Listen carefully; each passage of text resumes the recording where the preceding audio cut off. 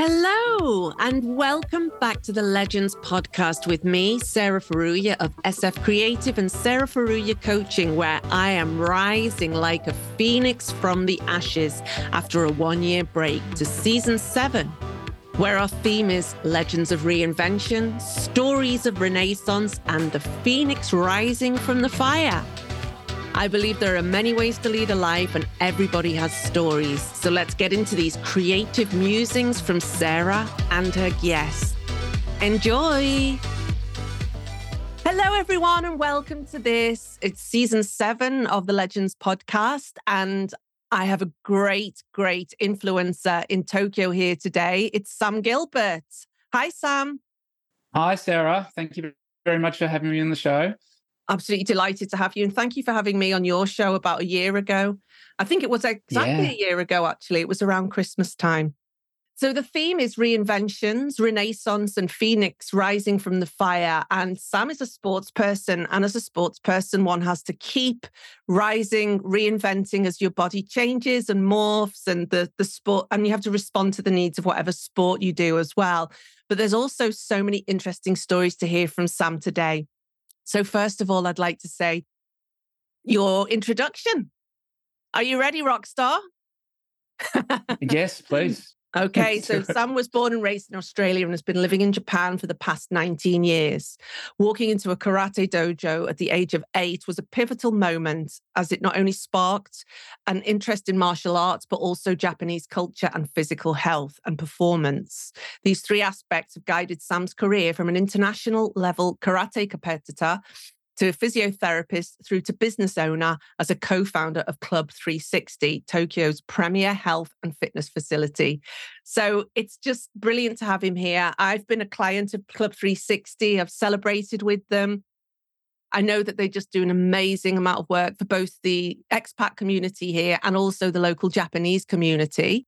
It's really fun to have another karate person here, because if you go back to episode 4, we had Nick Petas here, who is about 10 years your senior, I think, in this world. Yep. So it's so interesting to hear what the next generation did in karate and what your story sounds like as well.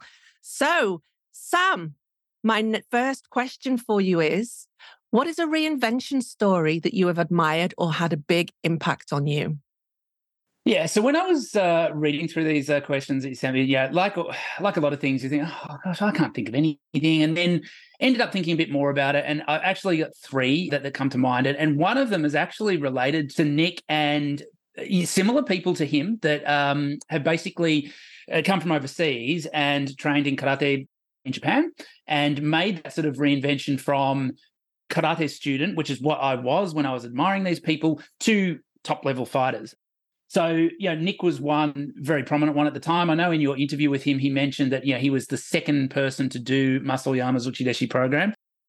The first person who was a year his senpai was Judd Reed, who was actually a really good friend of mine back in Australia. It's a small world like that. And actually, I guess it was the mid-2000s, I actually reconnected Nick and Judd together because I guess they lost contact in the mid-90s. And then, unless you're going to become a pen pal with someone in the mid-90s, you don't stay in contact, right? And then we had this social media in the sort of late 2000s where you could sort of start looking people up from your past, but not everyone was doing it. So I actually sort of reintroduced those two on a group chat, and it's like, hey, Nick and Judd, you guys should probably catch up. You got plenty to catch up on. That was one sort of group of people that really inspired me in terms of reinvention at that stage in my life where I was starting to become quite serious about karate and thinking about what do I need to do to take the next step. And so even as a kid, I don't know how old I was exactly, but probably around 10 or so, I had these dreams and visions of going to Japan and studying in the homeland and doing what guys like Nick and Judd had done and become like top level superstar fighters. That was one. The second is actually the reinvention that a lot of action movie stars made. The Van Dammes, the Chuck Norrises, the Schwarzeneggers went from being athletes, especially in Arnie's case, he went from being very, very successful bodybuilder, multiple world champion bodybuilder, to then make that transition into movies, and then obviously later into politics, which was after the time that I became interested in that whole reinvention, particularly with Chuck Norris, because he was a real competitor. He was an American karate champion, very different type of karate to what I did. But then he was able to use his fame in martial arts, as well as, the physiques, not so much Chuck, but, Van Damme and Dolph Lundgren was probably another one, because he was actually from the same style. He was from Kyokushin. He actually is an honorary, I think, 4th or 5th down in our organization, and still is quite active. He does demonstrations at our world tournaments and things like that. So these guys really inspired me, that you could go from being a martial artist to a martial arts competitor or some other type of athlete, but then use that physicality to make a much bigger presence. And I don't know, I think I probably went through a stage where I was like, I'm going to first of all go to Japan and become a champion, and then maybe I'll become a movie star. That sort of faded as I grew into closer to the teen years and realized it probably wasn't realistic. But that was a story of reinvention that I only really just thought of yesterday. That's probably something that inspired me early on. Probably the most inspirational one, though, was my father. So my dad is 88. I'm 42, to give you a bit of perspective. My mum's 74. I've got 3 older siblings from my dad's first marriage in their late 50s, early 60s, and then my younger brother is 37. And my dad's got 11 grandkids. The 12th is on her way. We know it's a her, not an it, from my younger brother. And I think he's got 10 great-grandkids, the oldest of which is 16. He's obviously done a lot sort of family-wise, but also professionally. And I was talking to mum and dad about this because I just wanted to have an idea of the timeline and when he made those reinventions. So I was sort of chatting about this with him last night. But he started off in education. He was a primary school teacher. And then he sort of specialised more in art education and ended up lecturing at a teacher's college in art education. But when he was doing his sort of primary school teaching, he spent some time working in rural areas of Australia, and he was by a dam or a creek at some stage, and he realised that there was clay forming around this creek. He just sort of liked the idea of clay and what you could do with it, and using that to create art, molding clay to create art. And so he started to get really into it and studied pottery at a very high level, started doing pottery quite a lot alongside his education work.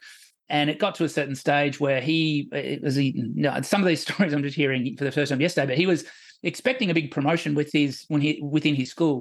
And he didn't get the promotion. And he's like, okay, well, I'll keep going with this. And a colleague said, well, you're doing a lot with the pottery and getting quite well known for it.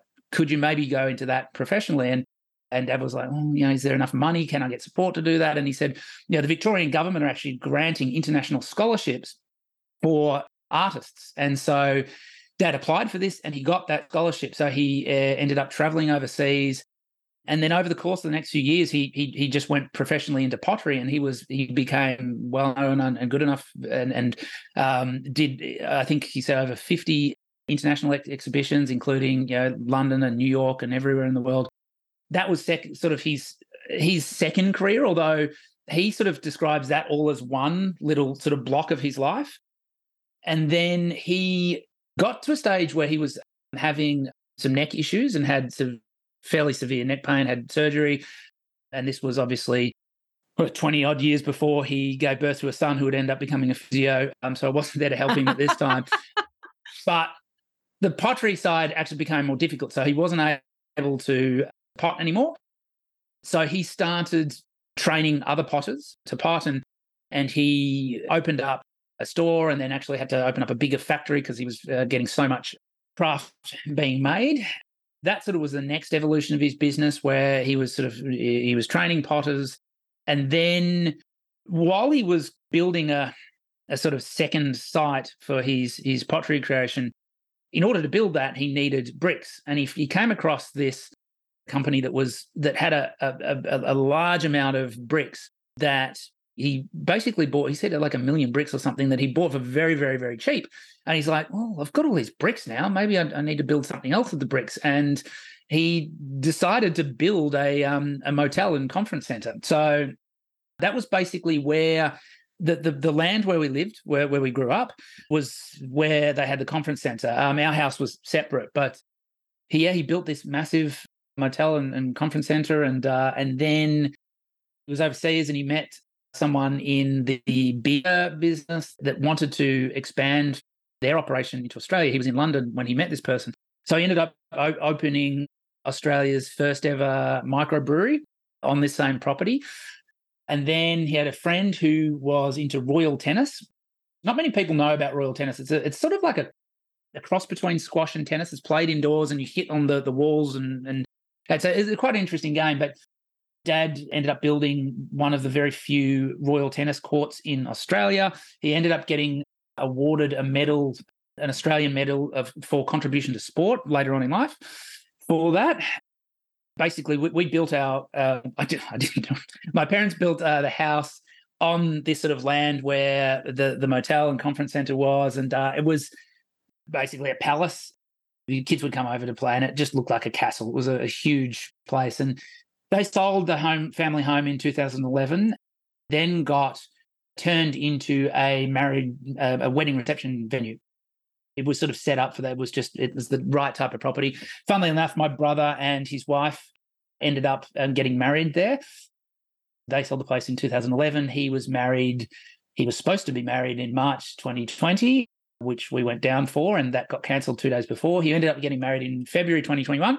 So I guess 10 years after we sold it, I went back and got married on that same property where we grew up, which was amazing. Unfortunately, we weren't able to go because of COVID. Then at that stage, so he gradually moved out of that and then made his transition into bottled mineral water. So this was, I guess, sort of late 80s, early 90s. And, that was at the stage where bottled water, why the fuck would you do that? You can get it from the tap. But obviously that took off and is now a normal thing. He had a bit of property outside, some bush property outside of our home city in Ballarat in Australia. And he was walking through there with a colleague one day, and then the colleague said, "Look at that water. Look at the colour of that water. It's got a certain tint to it." I don't know how he had knowledge of this, but he said, "I think you've actually got a spring on your property." He realised that he did have a spring on his property. He actually looked around the area for different areas of property that had springs on them, and ended up being able to access a spring that was, I don't know how springs work, but it was a very productive spring, and was able to get enough, to get water out of that. And basically, for that time, his company was Australia's leading independent bottled mineral water company, and then he basically, that was the sort of third reinvention. So he gone from educator to artist to art educator to going into more tourism and hospitality, and then going into, I guess, that sort of manufacturing and sales in terms of water. For me, that's sort of the most inspirational reinvention story. And talking to my mum about it yesterday, she said, the thing with Dad is that he was just fearless in terms of business. He would see an opportunity and just go for it. I think that I've inherited a bit of that from him. I see opportunities and I sort of go for it. It's a fascination with trying things and seeing what works and what sticks. And then I think I've also got his work ethic as well. He was a very hard worker, and I think I've inherited that. So dragged on for a lot longer than you probably expected for your first question. But yeah, that's... No, that didn't drag on at all. It's absolutely fascinating. And wasn't it when you said, and there was a few extra bricks left over, so he built, and I thought you were going to say a kiln. Built a motel, yeah. Well, that's the thing, though. It started with a kiln. He needed yes. But yeah, initially it started with bricks for a kiln. Wow. Okay. So I just want to make a few comments about that. That's amazing. What an absolute treat to listen to your dad's story. And I'm so happy that you also got to listen to it yourself and ask them about it. And you were saying that you had only hearing some of these things for the first time. And I really love that about stories and passing things on through the generation. It's so important to tell these stories. And that's part of why I have my podcast and why I love other people's podcasts as well.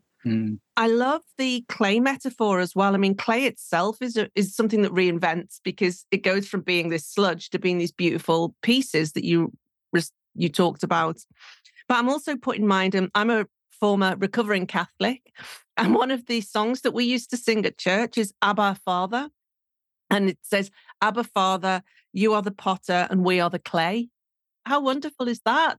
And Dolph Lundgren as well. I think he had a strong connection to Australia as well, right? Dolph studied at Sydney Uni in, I think, 1981, and he competed in our national championships and smashed everyone, won the heavyweight division very easily. He was a legitimate fighter in his day.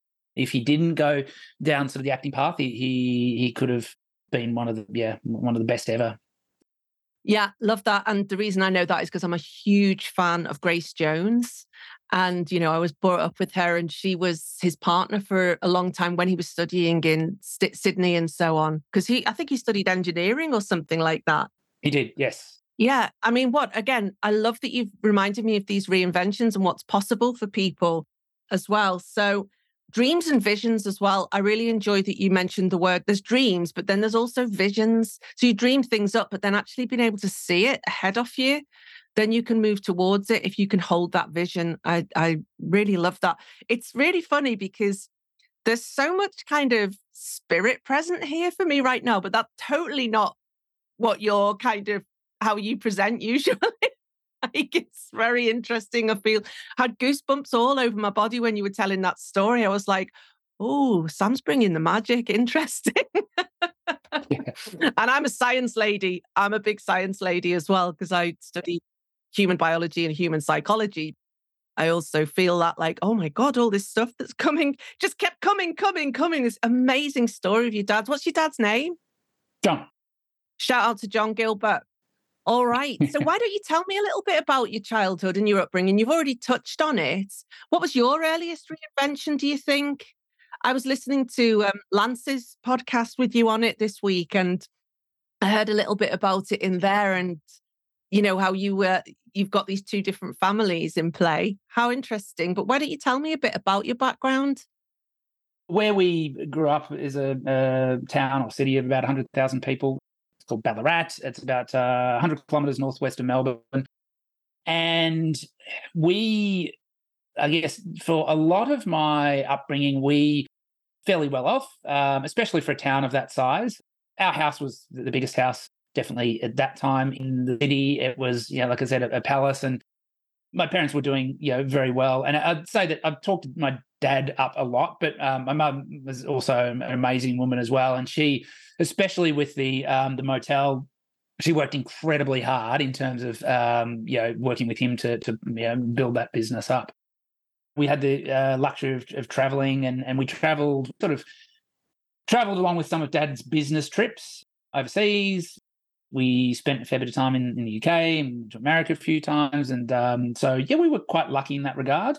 I've talked on other podcasts, more podcasts in relation to performance and martial arts, and how there's this sort of thing that you look at athletes from Eastern European countries or countries, I guess, that are perceived to be a little bit worse off. And it's like, these hard environments where people grow up, they really breed this toughness. And I think some of that's true, but I think some of it's a bit of a crock of shit and a bit of a, you see like, what's those intro videos, what they're called, for big fights, and you show where that person's growing up in, and it's like Dagestan, where a lot of like top mixed martial artists come from, and Siberia and things, and it's sort of to make this rags to riches story. But it's only because that makes it a good story, and those parts of the world, yes, maybe they're not as well off as other parts of the world, but they also have extremely good coaches and a very strong culture of success in specific sports. And I think that's a lot to do with it as well. Even though I had a fairly very comfortable upbringing, I don't think that made me any less determined to succeed, and quite the opposite, especially in terms of business and sport are maybe a little bit different, but in a lot of ways the same. But I'd see how hard Dad worked, and I saw what was required to succeed in anything.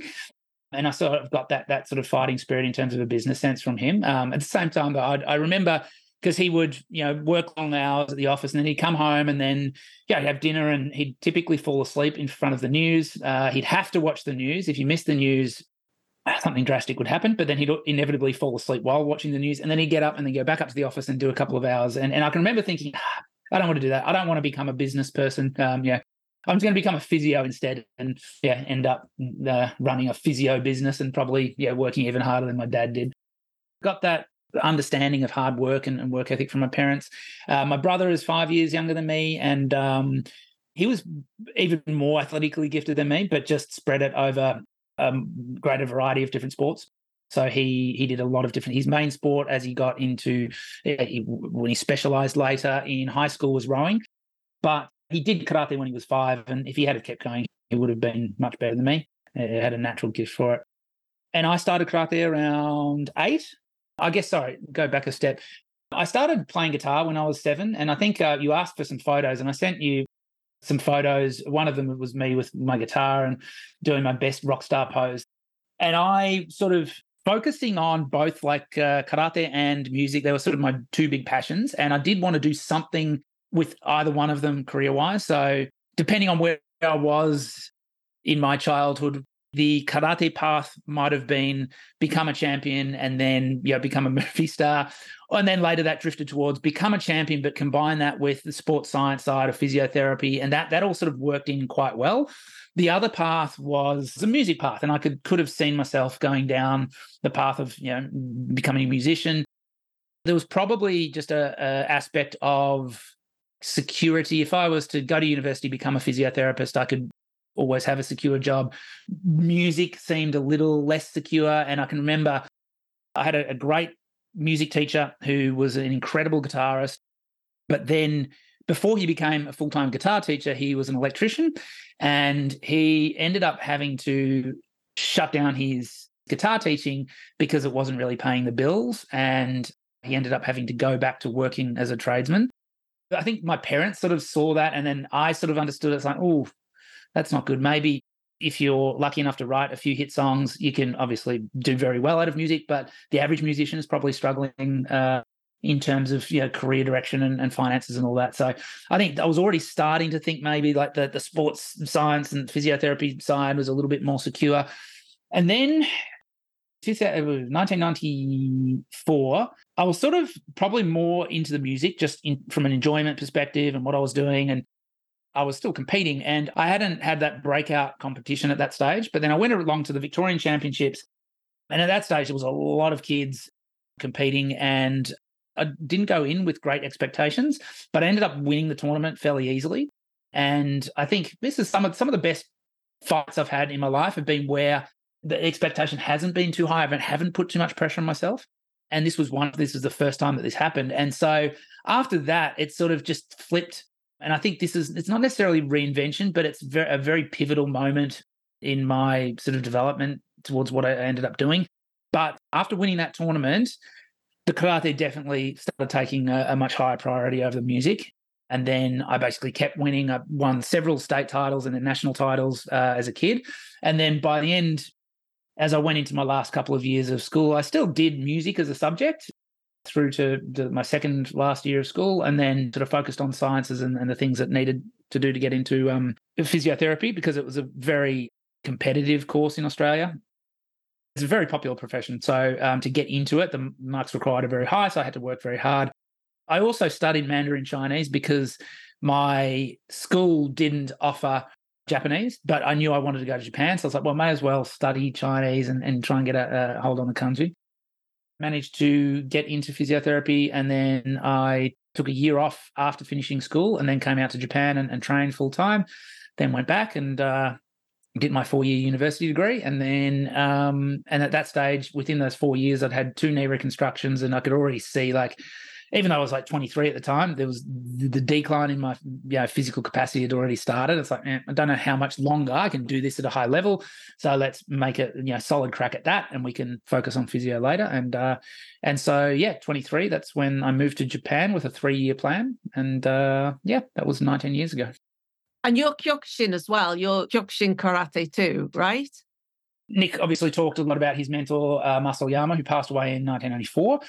And after that, the organization initially split into 2, and then it split into a lot of different factions. And there's a lot of politics, which I think happens in a lot of different martial arts and sporting bodies in general, but it's really it's sort of not disintegrated, but it split Kyokushin up into so many different factions. So our organisation is, I think, by membership, either the first or second. I think it was the second biggest organisation for a while. I think it's the biggest now. But it's called Shin Kyokushin. So there's a lot of legal battles over the trademark of the name Kyokushin in the 2000s. And so in 2003, our organisation just said, look, we don't want to go through this anymore. So let's just do what we can in terms of trademarks, change it just enough that we don't have to go through this shit anymore. And so we changed the name to Shin Kyokushin, and we changed all the logos and the branding. And initially, a lot of people left the organisation because they didn't feel that it was true to what they felt was the vision of Kyokushin. But then since then, a lot of people have come back and more people have come over because it wasn't so much about the name, it was about the values of what the organisation stood for. And plus our president, Midori Shihan, was the last world champion before Masoyama passed away, and he's an extremely popular person and extremely personable, and so he's basically created this very successful organisation. But yes, it's the same style. So what do you think? So you mentioned there about the Eastern European countries, and I always got the sense that they were just coached really hard and that there were probably fewer restrictions on how you can treat people in those countries as well. But I'm interested to know, what do you think makes a great coach? That's a really good question. And this is a personal question as well, obviously. Yeah, it's difficult because, like, to be honest, when I was in Japan, I didn't really have, because I was a little bit of not jumped from dojo to dojo, but I was training at a couple of different places. Different dojos? Yeah. Dojos are the place where people train for martial arts, right? Yeah. So I was training at a couple of different dojos, and because of that, I wasn't really a strong part of the culture of one. I mean, there was two dojos three initially, and then down to two. So I had people that were coaching me, but no one I really considered a coach per se. And I think part of that was also I was a little bit arrogant, and I felt like I needed people to spar with, and I needed people to hold mitts and do all that sort of stuff. But then I felt like I knew better especially in terms of like strength and conditioning and that side. Like I managed all that side myself, and even like technical and tactical stuff. I probably didn't put as much time into not tactical, but the strategic and tactical side of fighting, as I relied mainly on sort of physicality and technicality, which is been highlighted even more in the last year when I've been practicing Brazilian Jiu-Jitsu, which is incredibly tactical and strategic. And it does require like technicality and physicality as well, but it's much more strategic. And so that has sort of highlighted how that was a hole in my game when I was growing up. And then as a coach myself, like, again, I'm not sure I'm even the best like a lot of the children that I teach are not at the level where I feel like I'm able to apply my what I feel would be my skills in terms of coach, in terms of like technical instruction, because you can only do so much with kids. Their hobbies, maybe. Exactly, yeah. Is their hobbies. Yeah, exactly. So when you look at the coaches that you have at Club 360 or that you've had, or the coaches that the people you admire have had, what do you think are the qualities that they bring to the table that make them make champions? Definitely an ability to think critically and be able to change the way that you do things. I think a coach that's stuck in their ways and not willing to change probably won't be very successful. Obviously, having an understanding of the athlete or the person in front of you, and really having an understanding of, I guess, more superficially from a like technical or physical execution perspective, how they respond to different verbal cues or physical cues or demonstration, how someone's learning style is, but then also being attuned to what motivates someone, and having an understanding of when someone is in the right sort of mindset to work really hard, or when they're struggling and need to back off as not to overtrain or overload. I think those are all really important things. So true. That overloading piece, for me, it's emotional overload. If I see my clients kind of in emotional overload, if I keep trying to coach, then it's a disaster. When you've hired coaches in, or had other coaches, what do you think is the sign of a poor coach then? Like, when have you thought, oh, I think I might need to manage this person out the business? Oh, it's a bit of a sensitive topic, maybe. Not that. When have you had a coach that's not very, very good yourself? Or what do you think are the qualities that aren't good? Coming with the hard questions today, Sam, sorry. Yeah. For me, like, energy level is important. So someone is coming to you to, improve their physical wellness and like say emotional wellness. And if your energy level doesn't sort of match or is a little bit higher than them, then they're sort of robbing energy from you, or you're sort of robbing energy from them, sorry, and which isn't the way that transaction is meant to happen. So energy level and that sort of reflected in like posture and body language and even like the way that you dress and the way that you carry yourself. I think that's really important. And obviously having baseline level of competency and knowledge and the willingness to continue to learn is important. And I put maybe a higher value on that than other people. And it's a little bit difficult to tell because owning a business that employs coaches, there's more to, someone might be a really good coach, but not the best employee. And so that becomes a little bit difficult as well. Yeah. What did my friend says? No genius assholes, which I think is such an interesting employment thing. So love it. Thanks, Sam. That's so useful for people to hear what a good and bad coach looks like, especially from your perspective. But I'd like to take off the sportsman's hat and put on the businessman's hat now, and just ask you about how you started up Club 360 and where did that vision and mission come from, and how did you manifest it, and how did you make it come to life? That's a huge reinvention.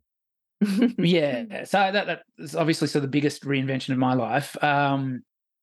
Always not always, but I mean, I guess as I went to Japan for the first time, and then as I went through my physio studies, I always thought that I would try to combine physio, fitness, and martial arts in some way, but I didn't think it would be in Japan. I think Japan for me was a place that I was going to spend most of my competitive career, but I didn't really think of it as more than that. My plan was to stay until the 2007 World Championships, but then I didn't really get to the level that I didn't succeed as well as I'd hoped in that tournament. So decided to stay at least for a little bit longer, if not through to the 2011 World Championships, which I was sort of thinking would be around when I would retire. I ended up having my third knee surgery in 2009, and my surgeon's like, yeah, you probably don't want to do this for too much longer at this level.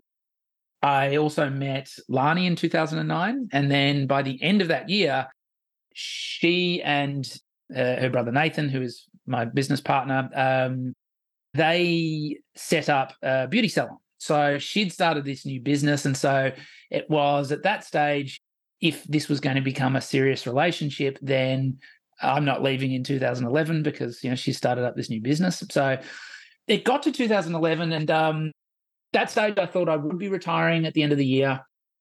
I didn't know really what would happen after that. At that time, I was working at Tokyo Physio. It was another expat physiotherapy practice. And I came back for our selection tournament this was going to be my final fight in Australia to select the team. And look, I wasn't too concerned about being selected. There was one other high-level fighter. I'd beaten him the last two times, and they were sending, I think, 3 representatives. So I wasn't worried about qualifying, but I wanted to just absolutely crush this tournament and go out and have everyone remember that performance. So I went back to Australia. This was March 2011, and the tournament was on the Sunday.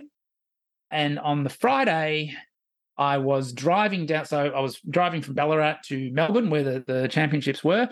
I was going to stay there a couple of nights before the tournament. And then I turned on the radio while I'm driving down. There was a news break that there had been this earthquake and subsequent tsunami in Japan. So I drove for another half an hour or so, got to the city, turned on the TV, and it was all over the news, and then tried to call Lani and couldn't get in touch. All the phone lines were down, and eventually got in touch with through one of the apps at that stage, and it was pretty scary. Like, already there was talk about the nuclear reactors and all that sort of stuff, and everyone was freaking out. And so I fought on Sunday, and I still won the tournament, but I didn't really perform. I wasn't really there. I was very flat. The fact that I was able to still win a national tournament at probably like 30% capacity was sort of, I think, a sign of where I was at that stage anyway. But I was meant to fly back Monday morning, and then I spoke to Lani on Sunday, and she said, no, don't. I'm going to try and get out. So she flew out that day or the day later, and then we met up in Sydney at her parents' place and spent 2 weeks there. And during that time, I don't know, I just sort of started thinking a little bit differently about life and about everything. And I'd sort of decided, I wanted to step away from Tokyo Physio and do my own thing. But my own thing was like, I'm just going to get a small room, and I'm just going to see clients out of, a similar, even a smaller setup than Tokyo Physio had. And then it started to between March and then the end of the year, it just started to, like, Nathan's like, oh, well, maybe just have a little bit of a bigger area where we could put in a squat rack and I can use it maybe for some of my clients and work something out. And then it just got bigger and bigger. And then Nathan at that stage was looking at doing the white collar boxing event. And so it's like, well, maybe if we can get an even bigger place, we can do. What's the white collar boxing event? Yeah. So Nathan and a couple of his friends started up the Executive Fight Night, which is a boxing event mostly for people with minimal experience in boxing. They basically train for 12 weeks, and then they fight in front of the crowd's usually about 500 people at the Grand Hyatt in Roppongi at a black tie dinner, and it's a fundraiser. The first few years they did it, it was they went through a couple of different charities, but for the last several years it's been to raise money for Shine On Kids, which is a kids' cancer charity. So he was looking at getting that started, and he's like, well, maybe we just get a fucking massive place and we can do everything. It's like, all right, cool. Do you know what? Can I just say here, this is hilarious. I'm like, you were building your castle. It's like your dad with the bricks, and now I'm going to build a castle. Yeah, that was what it was. From hill to castle. And we had looked at a couple of places that were like 150, 200 square meters, which were just on our budget. We had some private investors at that time, and we sort of had enough cash to maybe do what we wanted to do. And if it was to go well, like we're hitting the ground running with very little left in the bank. We were confident with our reputation. Like Nathan already had a solid client base, and then I had a reputation. I wasn't taking clients from Tokyo Physio, but I had enough of a reputation to start. And we also had Ingrid Davis, who was another physiotherapist who also was quite well known within the British school community, and she was confident of bringing a lot of clients in. So we were looking at these smaller places, and we actually got rejected on a couple of places. And we went back like a couple of years later, and those places were still vacant. It's like these people would, rather miss out on tens of millions of yen than have a foreign-owned company in there. But anyway, that's Japan. And then one day Nathan calls me out and says, oh, look, I found a place. It could be perfect, but it's a lot bigger and a lot more expensive than what we've been looking at. We came in here and had a look, and this would been looking at places around 200 square meters. This was 400 square meters, and so we could do so much with this. Let's just do it. And so we took the plunge, and so I had my last fight in October 2011. We sort of started looking for properties before the end of the year. We got the keys to Club 360. Well, we got the keys to the building in August 2012. Then we started construction in November. Started bringing in current clients in January, and then we had our official opening April 2013. So we had our 10-year anniversary, which you came along to, Sarah, which we appreciate, in April this year. So I guess the transition there was, it was so fast and so, and I think because it was so quick and so dramatic, I think that made it easier, because if I had have transitioned from going from being a competitor to just going to continuing to be a physiotherapist and, maybe having slightly different fitness goals or continuing to do karate, whatever, I think that would have been a really difficult transition. I retired in October. I proposed to Lani in November. I may as well just start my master's as well. So I started my master's. I applied for my master's before the end of the year. Started that the next year in February, and then started looking for spaces for Club 360, and that all happened within the space of a month or two. So I think it was just a dramatic. All right, I'm not an athlete anymore. Now I'm going to be a husband, business owner, going back to school, and I think that in a way that dramatic change was really useful. But I say that I made this dramatic change out of being an athlete, but I'm still making that transition and still having trouble with it, because I talked about this on my podcast when I had a friend interview me, which was a complete ripoff of your idea when you had Angela interview you. I did the same thing. I hate those. I hate those so much. But you thought it was all right, right? I was fun. Yeah, I was fun. But what I talked about, and then, I mean, when you're a competitive athlete, like your whole life revolves around being better than other people. Like you can talk about, self-improvement and working on different parts of your physicality and in your game. But at the end of the day, the only thing that matters is whether you are better than your opposition. And that's okay.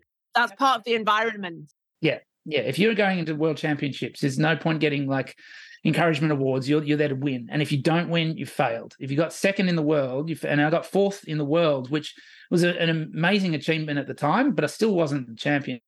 That's really the only thing that matters. So to take that away, which is your sole drive, and then try to do other things in life, it's really difficult. And it's really difficult not to apply that mentality of, I own this business, which our main goal is to just help people be healthier, help people achieve their health and performance goals, help people get out of pain. But to do all that and not think, but I want to be better than the other gym that's want to do it. I want to be better than the other physio place. That's still there. And that's like, I can't get rid of that. You just need to balance that and challenge it in the right ways. I think that has been the hardest part of that whole sort of transition or reinvention, as you call it.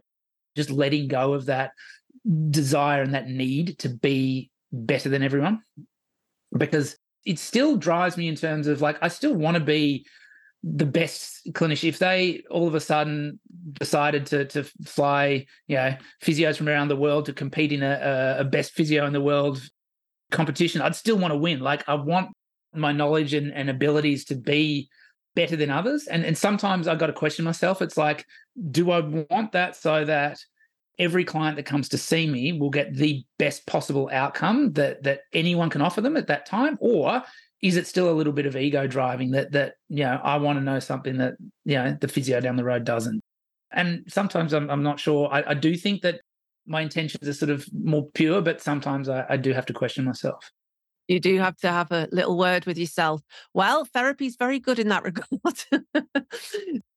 Love all of that. Amazing. Do you and Nathan have a good, healthy kind of competition then, competitive nature between you? Like, I love some of the funny reels that you're running at the moment. Like, you've got some funny videos where you take the piss out of certain aspects of health and wellness, or you've got your people like putting little towels on themselves and pretending to do like massive lifts. Do you and Nathan, your business partner, have a healthy competition? I don't think so. Not that there's. I think we have a very healthy business relationship. I mean, there's not much that we don't agree on. There is stuff that we don't. It's most of the time fairly trivial. I don't think that we're really competitive with each other. I don't think that we have the need to be. Like, we have different fitness goals. I mean, mine's sort of more performance related and related to martial arts, and his is sort of more body comp and general health. There wouldn't be a competition to who's doing best as a trainer. I don't think that would make any sense. Like, if there were holes in each other's games, we would try to improve each other. Yeah, I can't see myself being that competitive with Nathan. And even in sort of lifestyle, like he lives his his life one way and I did. Like, it's funny because my older siblings that I described before are incredibly competitive. Like, they've all done well business-wise, and so they're all quite wealthy, but they almost compete with each other in terms of, like, one will buy a holiday house in a certain area, and then the other will buy a more expensive holiday house, and then they'll do it in another area of, like, we find that quite funny. But I'm not like that with Nathan, and I'm not like that with my younger brother Nick either. Interesting. So, and the other thing I wanted to mention here, you mentioned somebody called Lani a couple of times, and that's your wife and Nathan's sister, right? And the other thing I wanted to mention was that a lot of people who were in Japan around the time is the massive impact that 2011 had on everybody, how it just changed our lives so radically. I think 3 or 4 people who were in Japan at the time talked about that too.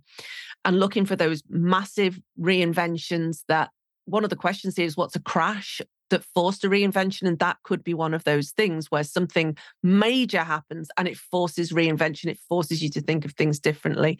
So you've kind of brought us up to date on all of this. And I love how you've just talked so openly about being competitive, because now that gives me permission and my listeners permission to be more competitive as well.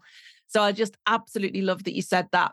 So I want to just land now then. There are many ways to lead a life. Sam, what does that mean to you? Yeah, and this is the most difficult question. I guess maybe just going back to the earthquake, yes, that was a crash. I think, just talking logistically, I think that if we didn't get into a property market that was down after the earthquake, we probably couldn't have afforded to start where we're working. So we got a very, very, very good deal. We opened up our second location, which you've been to. We're paying Interesting per square meter about double there what we're paying here. So we got an extremely good deal, and we're still like the landlord's putting it up.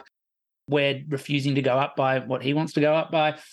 But if that didn't happen, we probably wouldn't have started this. So I think that crash and actually what crash has led to reinvention was one of your questions. I hadn't thought of that. I hadn't thought of the earthquake as being that. And actually, when we had Lani interview Nathan and myself for the Club 360 anniversary episode of the podcast, episode 100, we talked about that. Like, Nathan was going to do a similar thing as to Club 360. He was actually going to do it with my boss at the time at Tokyo Physio, but he didn't do it because of the global financial crisis, which happened 3 years earlier. So that came in and stopped him from doing it there. So that was sort of a crash that maybe prevented something happening, and then we sort of, essentially, things happened in that time, and I ended up meeting and then marrying his sister, and then there was another crash which actually was a better crash that allowed us to get in at the right time and then do what we've done.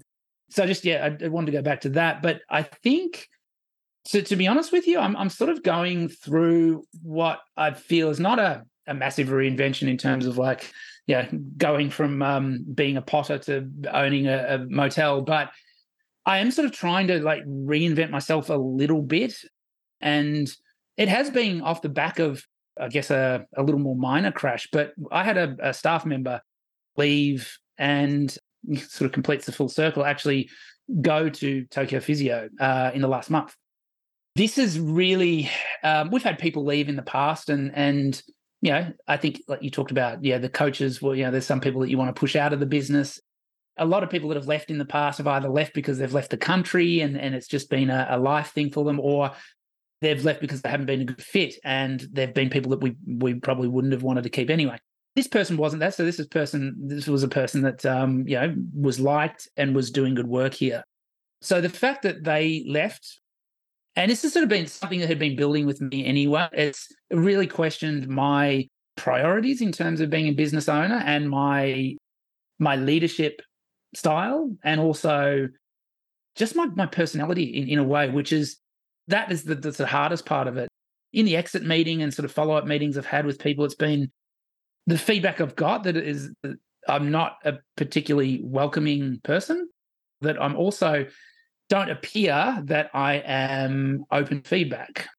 And I've sort of pushed people a bit harder to give me feedback in recent times. And then their response has been, I'm quite surprised with how well you've taken on feedback.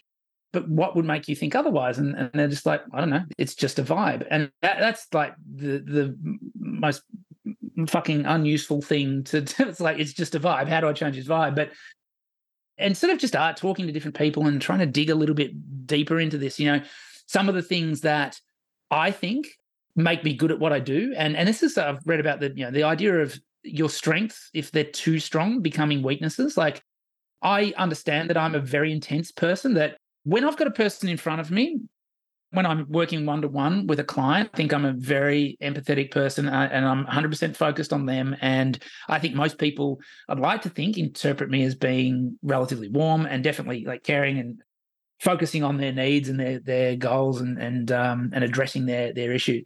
But I think if people are seeing me, other people within our facility seeing me, I've often got my head buried in the laptop, and I apparently don't smile very often, which I don't think is true, but so many people have told me that it must be true, right?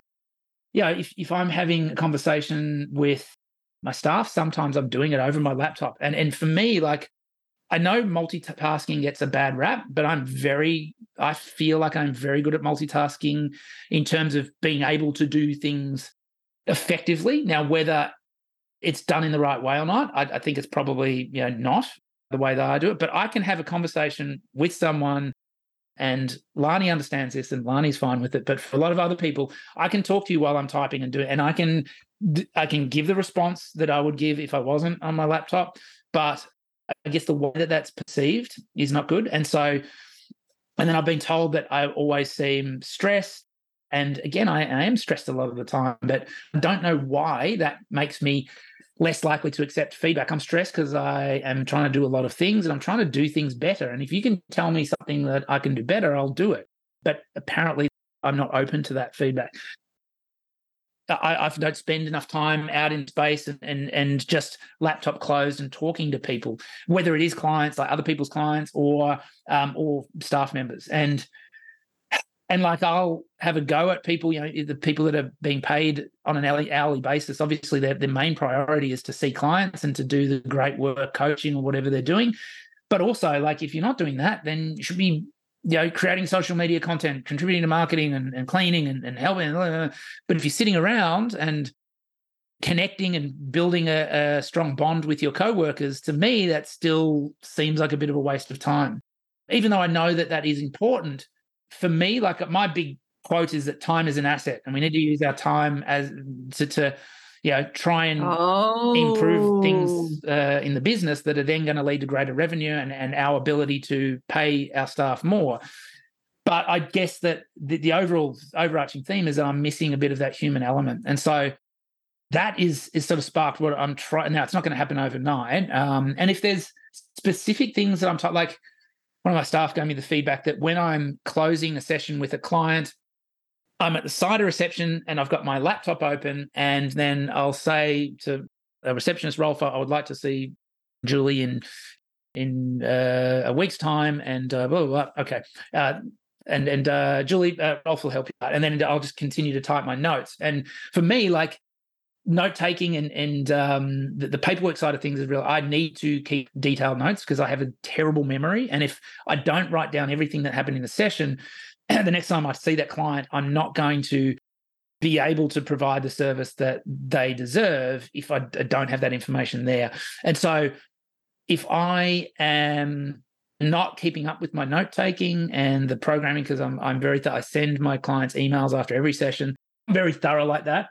And I think that, again, that's part of what I think makes me a good physiotherapist and have good outcomes with clients. But if I'm behind on that, then that stresses me out. And for me to be behind on that, but then be able to close my laptop and just have a nice open conversation is so difficult. Wow. You're really learning a lot about yourself. You're learning a lot about yourself, Sam, doesn't it? You're learning a lot about the many ways to lead a life, and you're learning a lot about what we call systems coaching. Yeah, I think basically I just need a good coach. Do you know anyone? For me.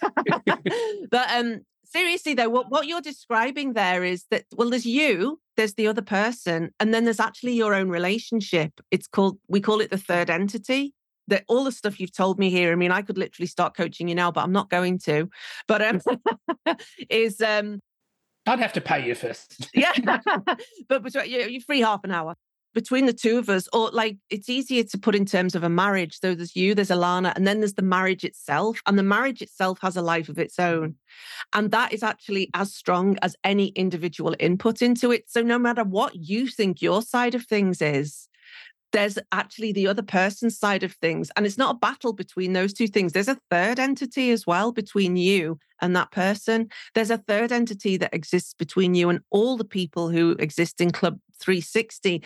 And if that is full of stress and whatever it is, or anyway, both parties would describe it differently.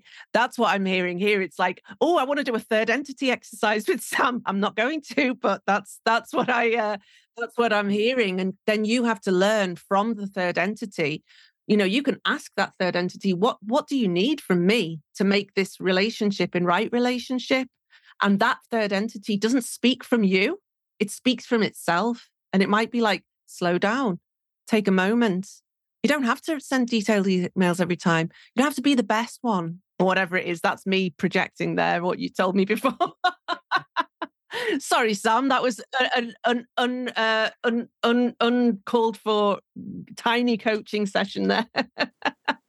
I love it. That's great. It's a good plug.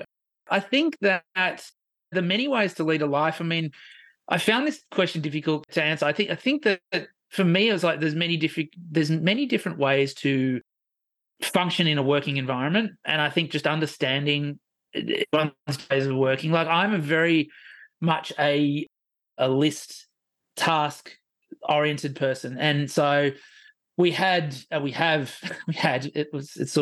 some people use, we have a system like Slack where people have tasks and then they're basically ticking off. And for me, like that is what I was told, that we don't like too many people congregating around the entrance, because if a new client comes in, maybe it's a little intimidating. I have come to realize that one of the reasons I don't like it is because I see people congregate and know they're not working. So I think that's impacted because I haven't had any like direct feedback from clients saying, I was a bit intimidated walking in because there was a bunch of pretty friendly people in that, like, I mean, but some of it's, you know, a lot of our staff, based on what we do, are pretty big, strong, athletic males, and that may intimidate people. They're all very friendly. One of my staff was saying, like, this makes, when we're happy workers, our clients are getting the best of us, and we're happy when we are enjoying the company of our co-workers and interacting. And for me, it's like, okay, that's because I didn't think about what makes me happy. It was going into my task thing and ticking, and getting that little bit of dopamine hit every time I tick things off, finishing off my notes and making sure that I'm up to date with all the, and that I have an empty email. And that makes me so much more happier than like spending time with people. Like that's just the way that I function. Anyway. Turns out this system is very unpopular, and people don't like they call it micromanaging. It might be micromanaging. For me, it doesn't feel like micromanaging because it's all out there. I'm not having to. If people are seeing what's on the list to doing it, then I don't have to follow up. Like it's all a well-run, oiled system. But again, that's the way that I function. And I guess it's a little bit contradictory because I know that there's many ways to lead a life and there's many ways to operate in a working environment. I'm just still having trouble sort of coming to terms with that. So that's sort of part of my reinvention, is to try and get a greater understanding of that and figure out how I can appreciate that and make that work in our company. Oh, Sam, you're amazing. Thank you so much for sharing that with us. That was just really frank and really open, and I really appreciate it. You've really perfectly answered that, like there are many ways to lead a life. And when I could hear you going, in there, we call that edge behavior, which means you're crossing over a difficult edge from who you are now to accepting the many ways there are to lead a life, and knowing that on that second side of the edge, you might have to adjust things a little bit, which is kind of, especially if you love having things a certain way. So I heard your edge behavior, and bravo for like skirting the edge, and good luck with that. And if you do need a coach, call me. Yeah, I think I might. So Sam, let's wrap up now. I actually did ask your wife to be on the show as well, but she said she was boring. And so I said, well, I'm not going to push you. Yeah, she's a bit boring. So I'm just kidding. I think she'd be great. I think she'd be great as well because Nathan will be terribly boring. But I think I'll no, it's I'll have a fine. word to Lani. It's fine. It's fine. It's fine. I have a full roster, but I just thought it'd be quite fun to have you, then her. But we'll see. I'm sure I'll persuade her in the future for another season. So thank you so much, Sam. This has been absolutely brilliant. You've been so generous with everything you've offered here. It's been easy. It's always fun interviewing other podcasters because they know how to give so much. That lovely combination of spontaneity, but also being like prepared as well, is really wonderful. And I really, really appreciate it. So where can we find you? Well, we'll link to you in the show notes, but I'd just love listeners to hear where they can find you. Where would you like people to go and follow you, etc.? I guess in terms of social media, Instagram at Sam_Gilbert_Tokyo Sports Med. And that's a little bit of everything. It's quite a lot about my family life, Club 360 stuff, a bit of my martial arts, and yeah, a bit of everything else. That's social media wise. The podcast, again, this has come out of this reinvention. I'm actually going to do what you've done, Sarah, and take a bit of a hiatus from the podcast, because this was sort of part of the realization is that for me, what I like to do to contribute to the business is sort of work on marketing, doing things like the podcast to try and generate more awareness around our business. But what I need to do is just be a better boss and connect more with my staff. So that's really the focus for the next at least 6 months. So I'm going to put the podcast on hiatus. But however, for people who haven't listened to the podcast before, there's still 109 episodes of the main show, which I've interviewed a range of guests. Probably 70 or 80% of it is health and wellness related. But then I've had just people that I know have good content for, foreign English-speaking people living in Japan, like yourself, Sarah. Although there are people like yourself does sort of cross over into the health because of what you do. So we have all of those are up on Instagram. So we have a separate Tokyo Living podcast Instagram page. They're also on YouTube and also on the normal audio podcast sites, your Apple and iTunes and Spotify and so forth. And then, Club 360 on Instagram, Club 360 _English or Club 360 _JP if you're after Japanese content. And then if you are interested in any of our actual services at Club 360, so whether it's personal training, group fitness, physiotherapy, massage, boxing, we have kids programs, including the karate classes that I teach, then check us out on Instagram or our website, which will be updated. We're going to have a brand new website in the new year with actually switching over all our booking systems to be tied into one. So the website, the CRM and everything. So we're going to have much better online booking system and personalized app, which we will hopefully use to just strengthen the community. So that's really exciting. So but check out the website and the facilities. We've got 2 locations, both in central Tokyo, in Noto Azabu and Higashi Azabu. We've also got satellite physiotherapy practices at Tokyo Medical and Surgical and the Bluff Clinic in Yokohama. And then, if you're after any facials, waxing, massage, nails, lashes, et cetera, then check out Alana Jade. We'd get in trouble if I didn't give her a plug. Pre-pandemic, I used to go there all the time, and then I had to do it all myself, and I never got back into the habit of going back. And what was I going to say? If you stop in the podcast, remember you've still got to scratch that itch of being a movie star, which a little bit the podcast does, right? You get to be the kind of interviewer and stuff. So look out for scratching that itch as well. And we've both interviewed somebody called Chuck Johnson, who also has transitioned into films, right? So it's just so interesting. All these things come together. You should be in one of his films. Get in one of his films. I don't think I can move. I've seen the stuff that he does, and I don't think I'm that acrobatic with no, it's a bit mad, isn't it? Knee surgeries and stuff. It's a bit mad. Anyway, Well, interestingly, because I mean, the guitar, going back to my dad again, I inherited his hard work, but I think I also inherited his artistic side as well, which came out in the music. And then I think that the podcast and some of the other stuff that I do social media wise in terms of content and creation is, I think, scratches that artistic itch. It's definitely something that I don't want to let go of.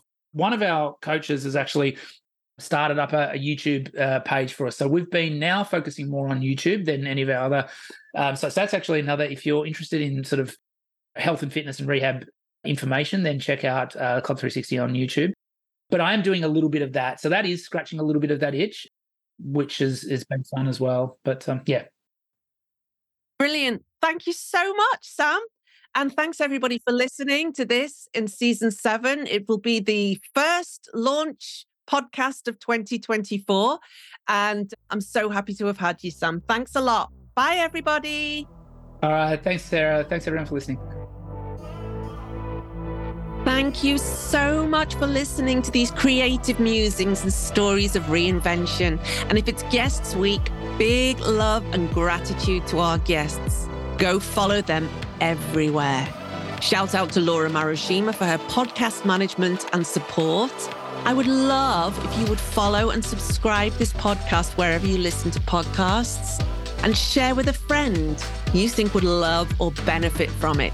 You can also find me at Sarah Fruya Creative on Facebook and Instagram, and get on my occasional, very occasional newsletter list at sarahfruya.com. I just love that you're here, and I'll catch you the next time on the Legends Podcast. Rise like a phoenix, baby, and don't forget to take other people with you. Bye.